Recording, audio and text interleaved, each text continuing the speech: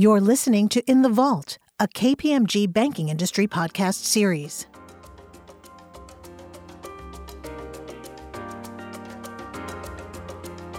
Hi, everyone. Welcome to today's podcast. I'm Liz Lamadou, a principal in KPMG's Banking and Capital Markets Tax Practice.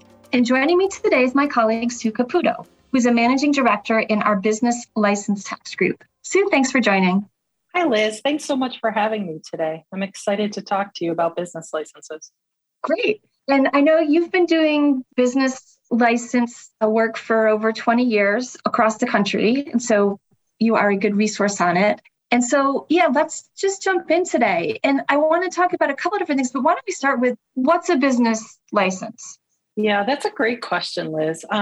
You'd probably know a business license if you saw it.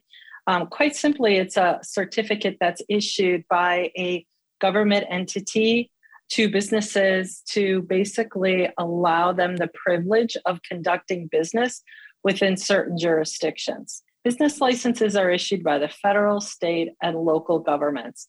Primarily, however, it's the local governments that issue business licenses, which make them sometimes difficult from an administrative perspective to manage because every local jurisdiction may have their own requirements, and in most places, they don't follow one another, nor do they follow a state. So all that being said, not all jurisdictions may require a business to be licensed. It really depends on the location of the business, and further, it depends on the type of business activities that may be happening within a certain jurisdiction. So it's important to note that even if the state doesn't require a license, that doesn't necessarily exclude the local jurisdictions, both cities, counties, districts, from imposing a requirement. Additionally, and to make matters even a little bit more complicated in this space, the jurisdictions will typically require each location to be separately licensed and may have a requirement for each business activity to be separately licensed. So again, it can become a voluminous and administrative burden for a lot of our clients to keep up with compliance, as these do have a frequent renewal that needs to happen. That just strikes me as a lot of jurisdictions, first off. If you're talking about all localities in all the states. And you talked about different types of businesses requiring license. Can you give us a little more detail on that? Do all businesses or just specialty businesses? No, all businesses may require a general business license, again, for the privilege of operating.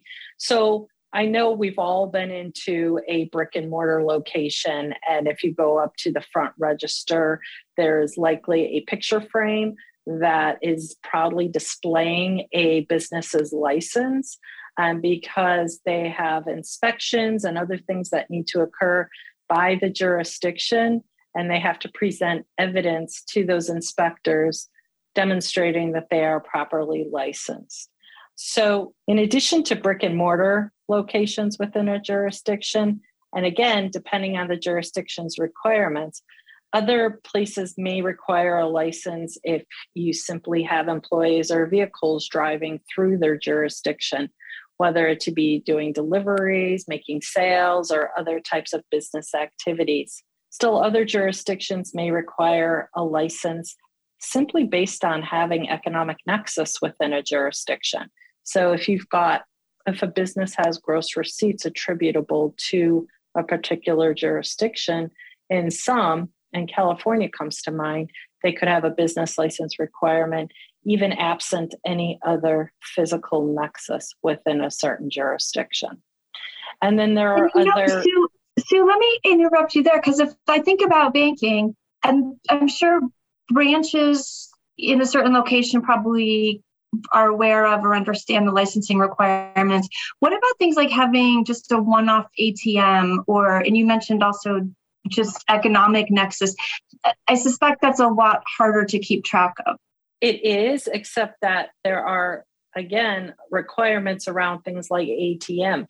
In many jurisdictions, the authorities treat an ATM as if it's a brick and mortar business location. So they will license that ATM. And while there's not a requirement to post there, there's a requirement to have a license on file for that ATM. Similar to financial services being offered within a jurisdiction.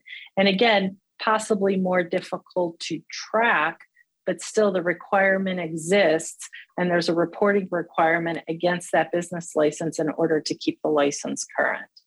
Gotcha. And then are there different types of licenses? Would it potentially be different for a branch versus an ATM versus just offering financial services from afar? Yes.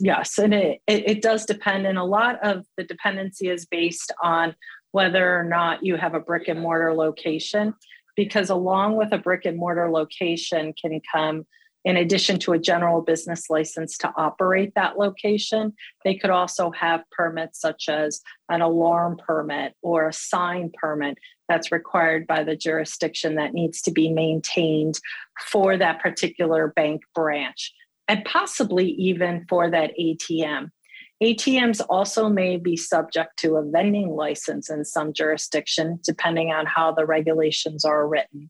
And again, things like signage and right-of-way and other sorts of obscure permits could be applicable to banks and ATMs. There are also more regulated licenses that could be applicable to banks for, depending on the activities being conducted, that are around the service offering of professional services or financial services, again, depending on what's being done within a particular jurisdiction. Definitely lots of locations, different types of licenses potentially. How about fees associated with this? And let me just add that lots of times we hear business license tax. So Is this a tax?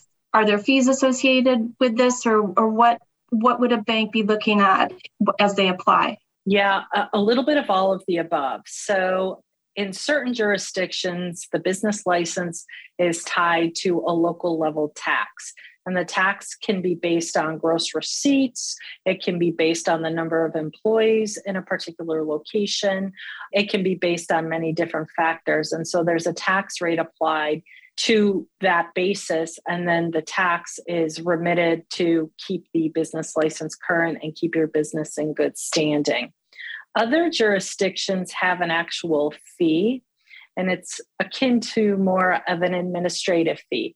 So it could be $50 or $100 that's collected to assist with the offset of the administrative burden of issuing a license and maintaining those records. And as a result of that, it's a flat fee and you get your license issued and are able to display the license and continue to conduct business. So that is probably the primary ways that fees are collected along with the business licenses. I think it's important to note too that in the banking industry, there is also preemption. And in some jurisdictions, because banks are considered a business and they still do require a license to operate in accordance with the regulations at the state and local level, federal preemption law may eliminate the requirement to pay a business license related tax or fee. And so that really needs to be investigated when a business that has banking is preparing to become licensed within a certain jurisdiction. Yeah, and I think that applies in the case of national banks regulated federally, that they can use that preemption statute again. And some of that, I think, also depends on what is the jurisdiction actually requiring. Is it a tax? Is it a fee? And what's at the heart of that license? Is that right? That's correct. And sometimes that can be difficult to unearth. So it's important that a business, a bank has their legal group available to help with some of the uncovering of that, but that is definitely a consideration. And you mentioned legal group, which is a perfect segue to the next question I was thinking of, and that is, where within a bank do you typically see responsibility for filing for license? I assume there's annual filing, whether it's a tax or a fee renewal. So who usually handles that? So we've seen where a bank's tax department, the responsibility of handling the licensing is held within a bank's tax department. We've seen others where it is held in the legal department, and the legal group has responsibility for the licensing of the banks in the jurisdictions in which they operate. In other cases outside of banking, there are businesses that have a retail operations group that manages the licensing, since there are so many dependencies between themselves and other permits. So they have stood up essentially another group within their organization that manages only all of the licensing required to operate a business. So it really can depend on the setup of the bank and how they want to structure the licenses and the dependencies that go along. So on the one hand, I can see this potentially being very decentralized and being handled within the local jurisdiction at a location. But on the other hand, I can see that centralization of that may bring some efficiencies and better controls around making sure that everything is being handled. I would agree with that statement wholeheartedly. We've actually seen it done both ways, where the bank has put the responsibility of the licensing on the branches. And sometimes there are, because of communication, because of a lack of understanding or expertise within the branches, who are, quite frankly, their primary responsibility is to manage and operate their facility. So sometimes, the business licenses and other tax requirements that go in there don't get addressed in the correct way. So centralizing that and underneath a group of folks with that experience tends to be very beneficial to businesses who have the opportunity to do so. That makes sense. So given the number of jurisdictions and honestly, the number of different entities, I assume this is handled on an entity level for licensing. I can see this being a big job. And if I think about mergers or entity consolidations or things, I'm guessing that brings about a bunch of issues or complications for this type of filing.